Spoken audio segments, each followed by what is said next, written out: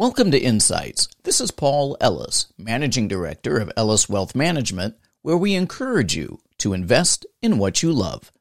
Ellis Wealth Management is an independent financial services firm focused on planning, advice, coaching, and investment management. We are dedicated to the families we serve, and we encourage you to invest in what you love. Within Insights, we look at ways to make our world richer through focusing on sharing, and developing human capital.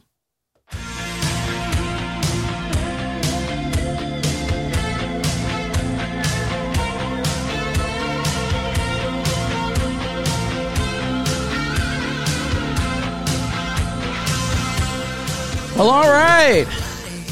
What a great day it is in the Pacific Northwest, and I am really pleased to have with us today Jason Pittman. Jason is, I'm going to let him explain what he is and what he does. I'm absolutely thrilled that he would be able to spend time with us today. Jason and I met during the Down and Dirty training hosted by Tim Grover and Sherry Wank, and Jason's an individual who definitely made an impact on me, and through our previous interactions and conversations, I wanted to invite him and to have him share his stories, his passions, and share his insights. And Jason, I know you have a busy schedule, a very busy schedule, so let me thank you for making time for us today. Oh, Paul, thank you so much for having me. It's an honor and a privilege to be here. Well, Jason, thank you. If you would, share a little bit what you do. You have one of the most interesting careers I have ever come across. Well, by trade, I am a nuclear-powered submarine officer in the United States Navy. So I drive submarines, I train crews, I execute missions vital to national security. My current job is that I am a senior inspector of an examining board that rides submarines and aircraft carriers and examines their engineering departments to make sure that they are maintaining standards and constantly trying to improve themselves on a daily basis. My goodness gracious. That is a high achievement. That is really high achievement. What influenced you to get into the field? In all honesty, what influenced me was the size of the crews in the submarine force and the type of people that we work with. I was an ROTC student at the University of Texas, majoring in music, and I had to Texas, majoring in music, and I had to. As an ROTC student, you kind of have to choose a warfare specialty. You're either going to go special warfare, SEALs or EOD, surface Navy, a pilot of some nature, or submarine force. And I, like many submariners in the 90s, I'm blind. So being special forces or a pilot was out of the question real quick. And so I had to choose between the surface Navy or the submarine force. And I enjoyed the smaller crews. I enjoyed during my midshipman training, I was able to go out to the fleet and ride ships. And I just enjoyed the interactions with the crew, the tightness, the kind of family atmosphere where everybody knew everybody and everybody was working towards the same goal. You know, a fast attack submarine is a fast attack submarine. There's no ammo submarines. There's no oiler submarines. If you're in the submarine service, you're doing the submarine mission. And that appealed to me. So I decided to go submarine. Wow. Now, does that take a special kind of mindset? I mean, you know, I don't like being underwater any longer than I need to be. How does one get used to that or acclimated to that? That's really amazing. I think, we do get a little bit of psychological screening. Obviously, somebody with claustrophobia is not going to do well. But I think for the most part, once you're underway, you realize that it's not that it's not like World War II movies that you see where the submarine is super, super small and tiny. You know, these ships are, a fast attack submarine, 300 feet long, 30 foot in diameter. So it's not as tight as it used to be. It's just that there's not a lot of rooms to go to. Mm-hmm. And so, I'm average height, so it's not like I'm having to duck everywhere I go. So you're just kind of operating, and you realize once you're out at sea that you get so busy between standing watch, operating the submarine, preparing for the next mission, working on qualifications, constantly improving your level of knowledge. And, oh, by the way, somewhere in there trying to eat, sleep, and maybe try to stay in shape, that the days start flying by, and you don't even realize that you haven't seen the sun in a week until it's already gone. I can understand so that. So you just kind of, so you just, it's kind of like the person where, you got really into a groove at the office and you're just banging out emails. Yes. And you're making phone calls and you're working it all out, and you look up and it's like, wow, 8 hours has already gone by. It's like that almost every day because you're just constantly, there are things to do and you're constantly working. Wow. I can see that, though. I can see that. If you're really focused on what you're doing, time can really fly by. Absolutely. I often tell people, it's like, they'll between now and the end of your tour, it's going to go in a flash. But there will be some long days between here and there. Well, you mentioned that you were ROTC. You graduated from the University of Texas, Austin, right? Hook'em. Mm-hmm. Absolutely. And you were a music major, were you not? I was.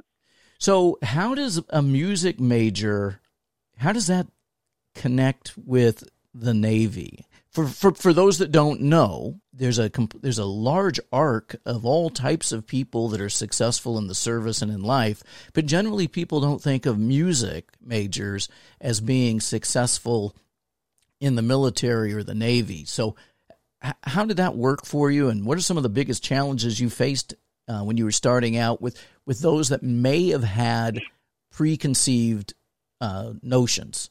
I think the biggest thing that it did to help me was, as a musician of any kind, especially I was a low brass player, so obviously playing in large ensembles, learning to work with a team and learning to understand that we each have our own individual part that we have to play, that we have to be the best at, because everyone else is counting on me to have my stuff down pat. Mm-hmm. And so, and being able to hear, across an ensemble and listen and go, okay, this is getting a little off, let me make some adjustments. That kind of ebb and flow of teamwork is, some people have it right, some people are having a bad day, whatever it takes to make the overall performance succeed. And also just the value of hard work.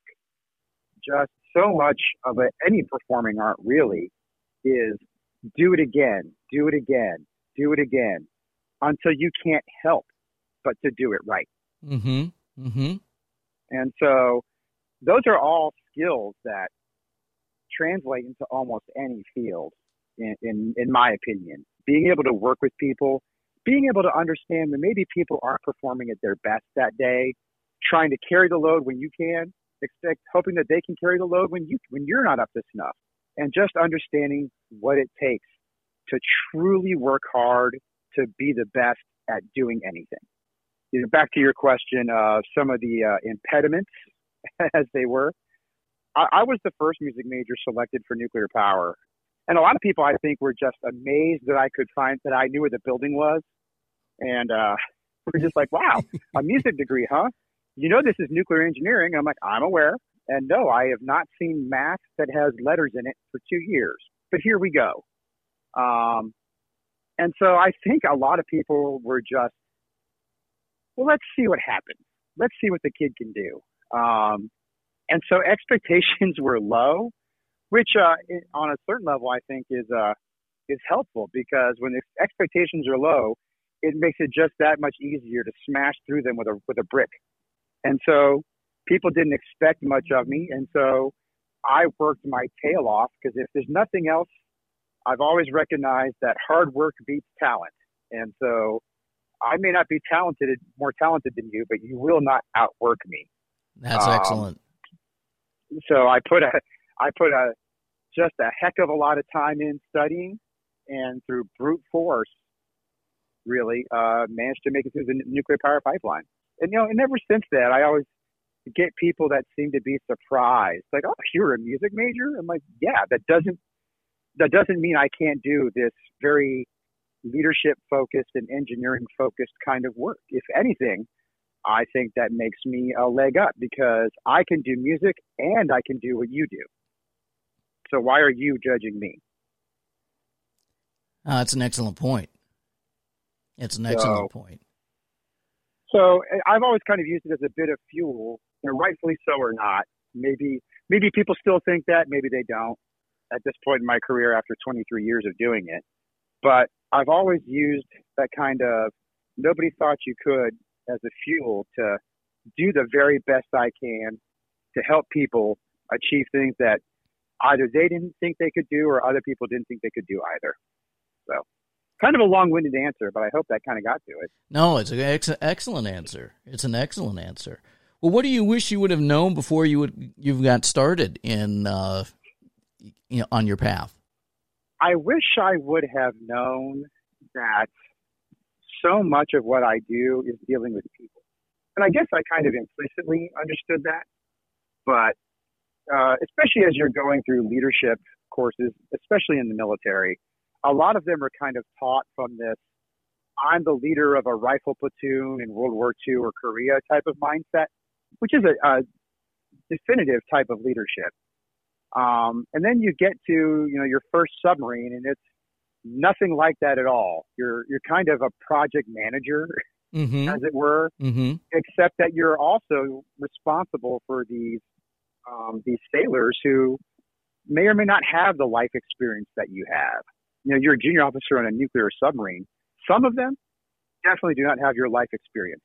Some of them have college degrees too, and they went the enlisted route. So they're just as smart, if not smarter than you. And so trying to learn how to walk that line of learning from and respecting and asking for help from the people that I'm technically in charge of was an interesting lesson to learn early on in my career.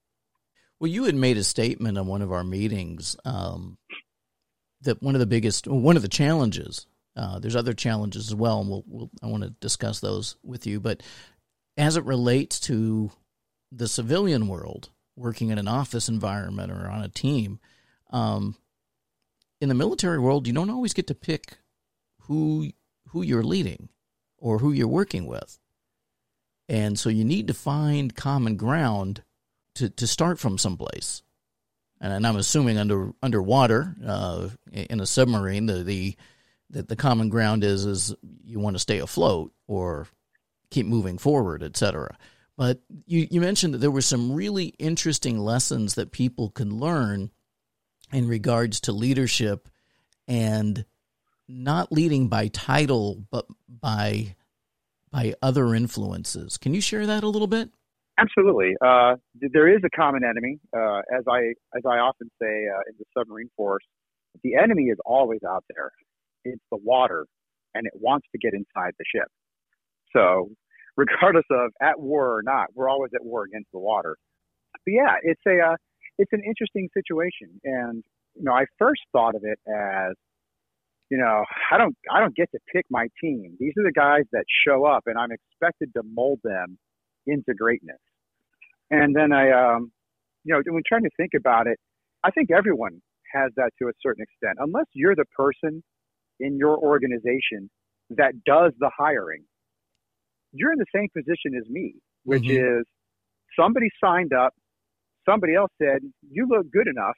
And then they come to your organization and you're like, well, what skills do you have? What skills do you not have? And how do I get you to fit into the gigantic cog wheel of the machine that is my organization? Where is the place that you fit best? And that can be tough. Some people have skills, other people don't, and you're trying to find those gaps. And, to the point of you're trying to find what motivates them.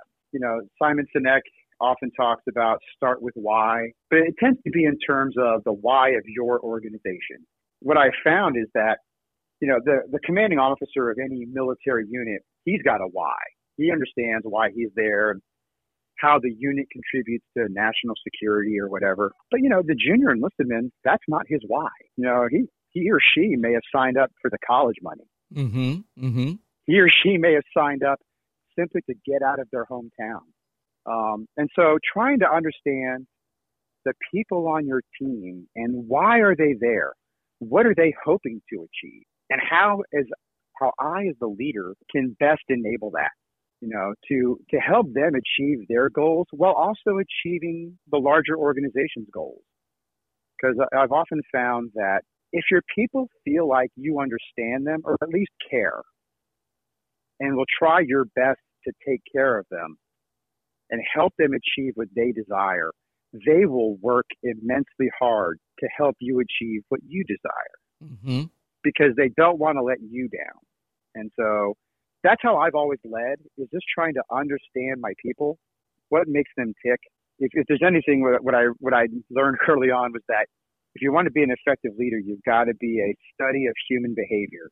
And so that's what I try to use. Because to your point of, a lot of people think that because I'm in the military, leadership is easy because I can just tell people to do things. And that's true.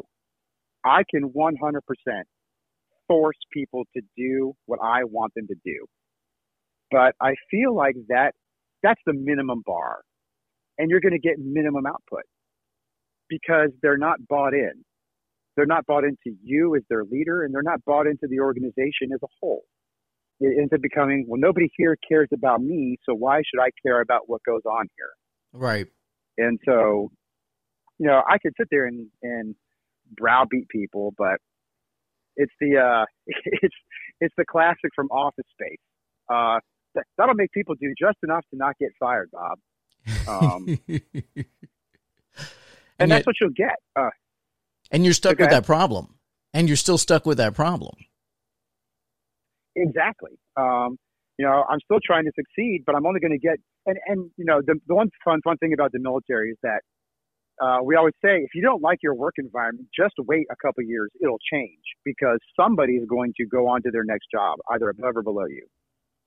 And so in the military, people can survive by leading an organization like that. Because any organization can achieve a moderate level of success in the short term through that style of leadership. The question will be, when you leave and you're the guy that put the organization on your back, what happens to the organization? Yeah. When nobody's bought in and nobody's trained and nobody knows what you were doing to make it successful, it'll fall on its face. And then it'll spiral because not only will the organization start failing, but people will start floundering, trying to save it. And because you never trained them, they don't know how. And so they can see the ship sinking and they can't find a bucket. Yeah. Where we see that sometimes, or we see it a lot actually, is in sports. Let's say football or basketball. And, we talk about who is from whose coaching tree. So like Bill Parcells was with a coach with the Giants, then he went with the Jets, then he was with Patriots, and then he was with the Cowboys. But you can see from Bill Parcells what other coaches came out of that coaching tree. Or with San Francisco 49ers, with Bill Walsh, who came from his coaching tree, right? Real coaches do real coaching, and therefore they end up having an impact on the sport, not just on the team, right? Whereas a person can be a coach for a while, and maybe they're fired or whatnot, or they leave, but you can say, who was on their coaching tree? Maybe nobody, right? And what you're sharing in an organization, you can get people to do things via the title, but after you leave, does it implode, right? Or does somebody have to come behind you and actually have to improve it? And that's your signature. That's your signature, right? And you have a real passion. Absolutely. you have a real passion for mentoring and teaching, and you're very clear in your communication. Very clear. It's easy to follow along, and it's really easy to understand what it is that you want and how to get done what needs to be done. But what are some of the challenges that you see on the horizon for, young people today in regards to communication, how they want to impact their organizations? What are some of the challenges that you see, because you work with different age brackets across the spectrum as well? I think it's funny. I was recently riding a submarine where I realized that now the officers that are on that submarine were born after I joined the Navy. And that's just a disenchanting moment when you recognize that. But such is life when you've been in the Navy for 23 years. I think one of the biggest challenges is managing expectations. It's kind of interesting. I'm a Gen X kind of guy, 1975, where expectations are low. We're the forgotten generation a lot of times. And so just latchkey kids trying to survive. There's a term. There's a term I haven't heard in a while. Latchkey kids. Correct. Absolutely, right? And it's funny because you see it in the media now where with the labor shortage and stuff that, people are having to leave their kids at home. And there's all these news stories about, oh my God, how possibly can that happen? And every kid that grew up in the 80s is like, well, it goes pretty well. Just give me a TV and some Kool-Aid and I'll probably be okay. What I see with this younger generation, and you hate to say this younger generation like I'm yelling at kids to get off my lawn, but they're so enthusiastic. They're so wide-eyed and bright, shiny-eyed about their ability to have an impact and change the world. And you see them start to get disenchanted when they realize it's a lot harder than they thought. Especially you join a monolithic organization like the Department of Defense. It does not move fast, but it will grind you in its gears if you get in the wrong place. And to get these young officers and young sailors to kind of realize, like, hey, you've got to get to a certain level of the organization before you can truly affect change is difficult sometimes. And getting people to realize that changing the world for everybody is difficult. But if you can change the world for somebody, that's important too. Yes. And that's how I approached it was, like we said, I was a music major. I was going to get out and go be a band director. And I decided to stay in. And when I went to my department head tour on a fast attack submarine as the navigator and operations officer, my attitude was, Big Navy is not a fun organization.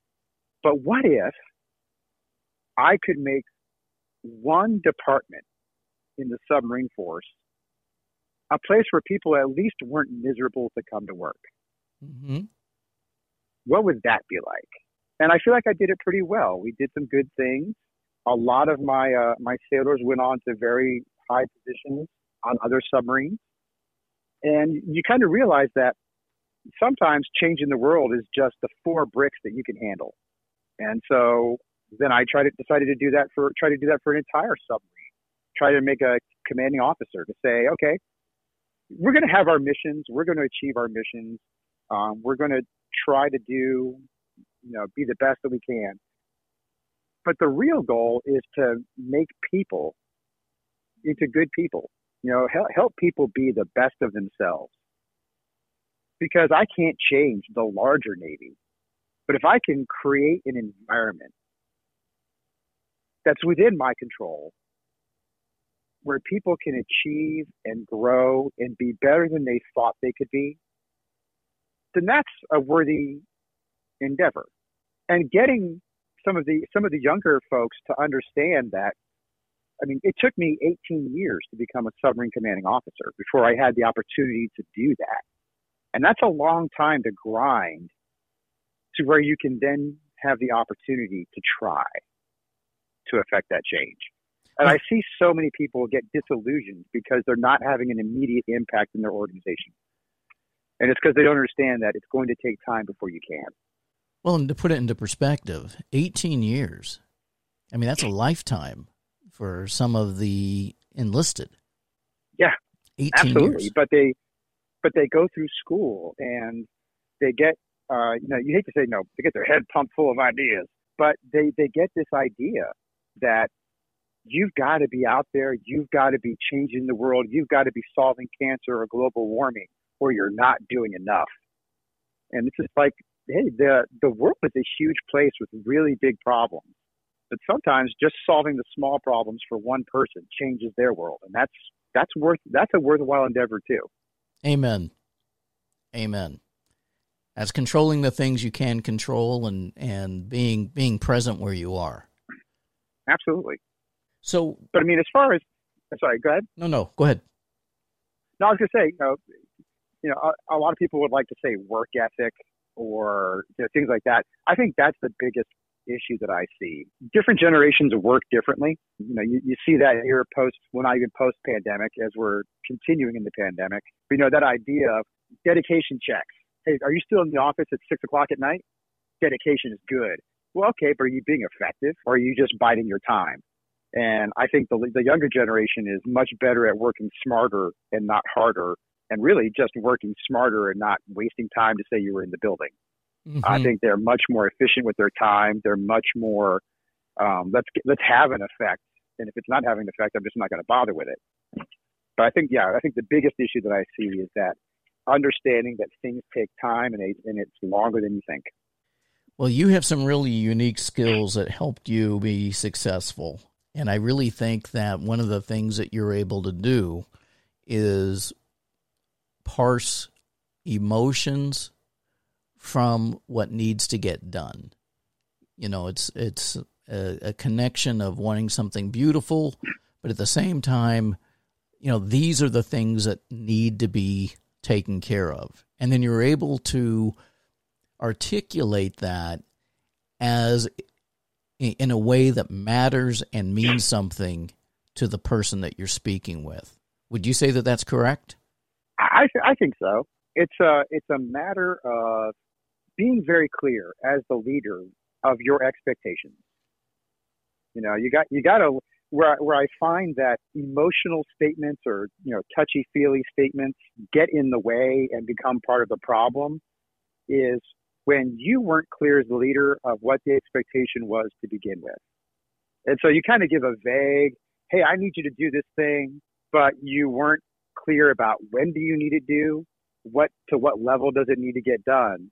And then you find yourself getting frustrated later on because it didn't get delivered when you wanted it. Well, you weren't clear on that. And so then it becomes a question of, well, now we have to have discussions with our subordinates on why did you do this thing? It's like, well, I didn't know that that's what you wanted. And so now it's are you a bad leader, or he hates me, and it's like, it's not emotional.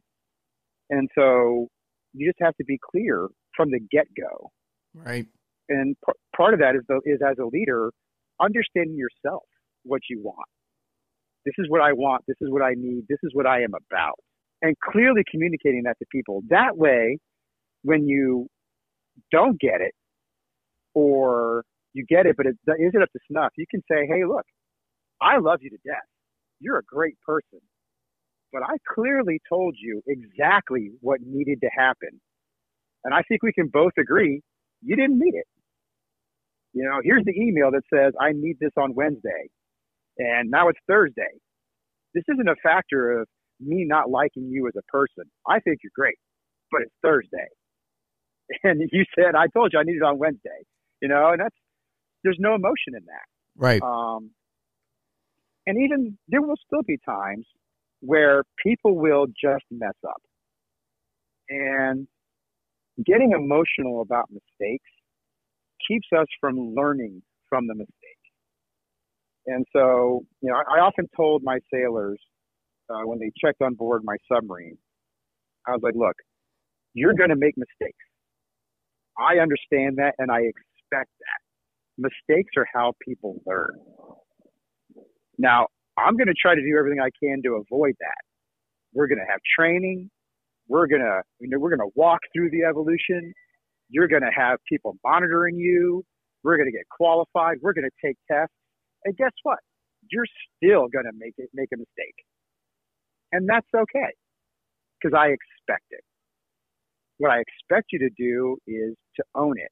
Hey, I know what you told me to do. I messed it up. Fantastic. Now let's go figure out why. Did I not give you enough training? Was I not clear? Did I put you in a bad situation where, you've been up for 24 hours and then I asked you to do something that requires a significant amount of mental effort? Yeah. Any number of things can happen where we put somebody in a bad position, because everyone comes to work wanting to do well. Nobody comes to work and says, today is the day that I just don't care. I'm going to screw things up. In fact, I would like to get yelled at today. No one has ever said that in the morning. And yet we find ourselves in these situations where people make mistakes. Yes. And I find, as the leader, it's your job to be unemotional about it and just go, okay, what went wrong? Let's figure out why it went wrong. And how can we, A, learn for that individual, B, learn for the team and the organization. Here's what happened in this situation, so you guys can recognize when you're about to make the same mistake. And then, C, if we need to, put some processes in place to keep that from happening. But if you get emotional about it, you're going to lose the ability to learn from it. And instead, you're acting out of rage or some fit of passion, and you're going to blind yourself to what's probably a much larger issue that needs to be tackled. It also allows people to discount what you're saying, because then they can blame the rage rather than the content of what you're actually trying to get across. Oh, absolutely. I mean, and I've done it. We've all done it. I'm sure you had that moment where you intend to have one conversation, and based on how the person you're talking to reacts, it kind of trips you offline, and you feel your face get a little flushed, and maybe you start saying stuff that you didn't mean to say. And you can see when it happens. When I've accidentally kind of gone off the rails, I can feel it happening, and I realize, I'm like, I don't mean to go here, but I can also see it in their eyes. They kind of get glassy. You can see that they're shutting down. And you can see it's like, you know what? Anything that I'm saying right now is just going to make me feel bad later, and they're not listening anyway. Correct. Yeah, it's Periscope down at that point. Yeah, absolutely. It's funny because you can see it, and then I go to my stateroom afterwards. I'm like, I didn't mean to do that. I'm usually pretty good at keeping it from being a personal attack, because it's never personal. But I will get a little passionate about situations, which passion is good. Sure. If you're not passionate, it means you don't care. But sometimes I may get a little more passionate than I intended to. Well, the way I look at it is, there are lessons I would like to learn from this situation, but I don't want it to be a situation where other people are learning from my lessons. Right?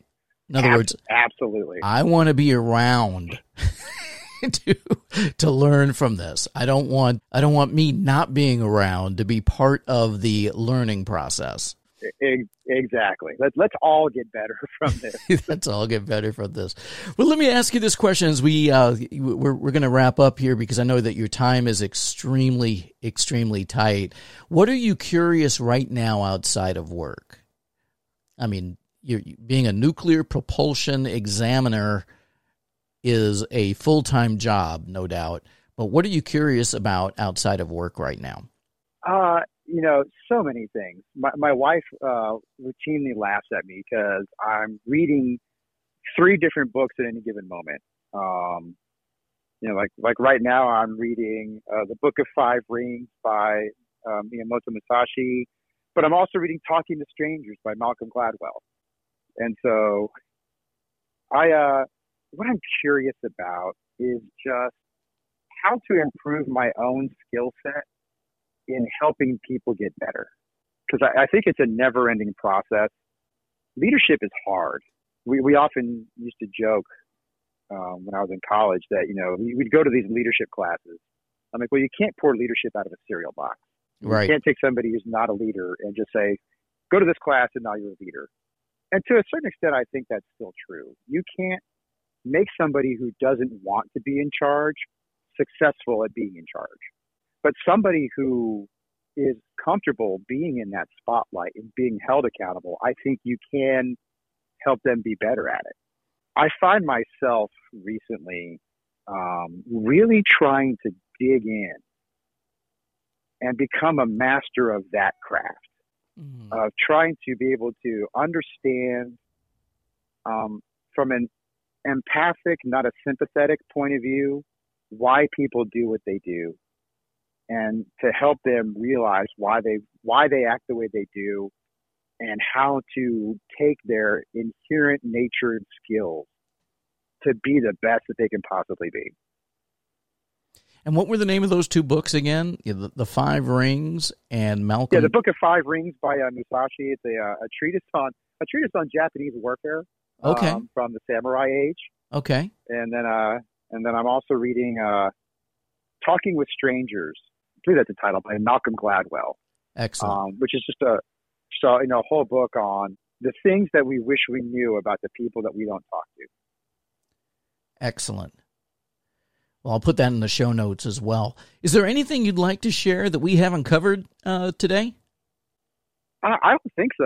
Like I said, Paul, I'm just honored and privileged that you'd have me on your show. I appreciate the opportunity. I hope it was beneficial for your listeners. And, if anybody has any follow-on questions, I'm certainly available.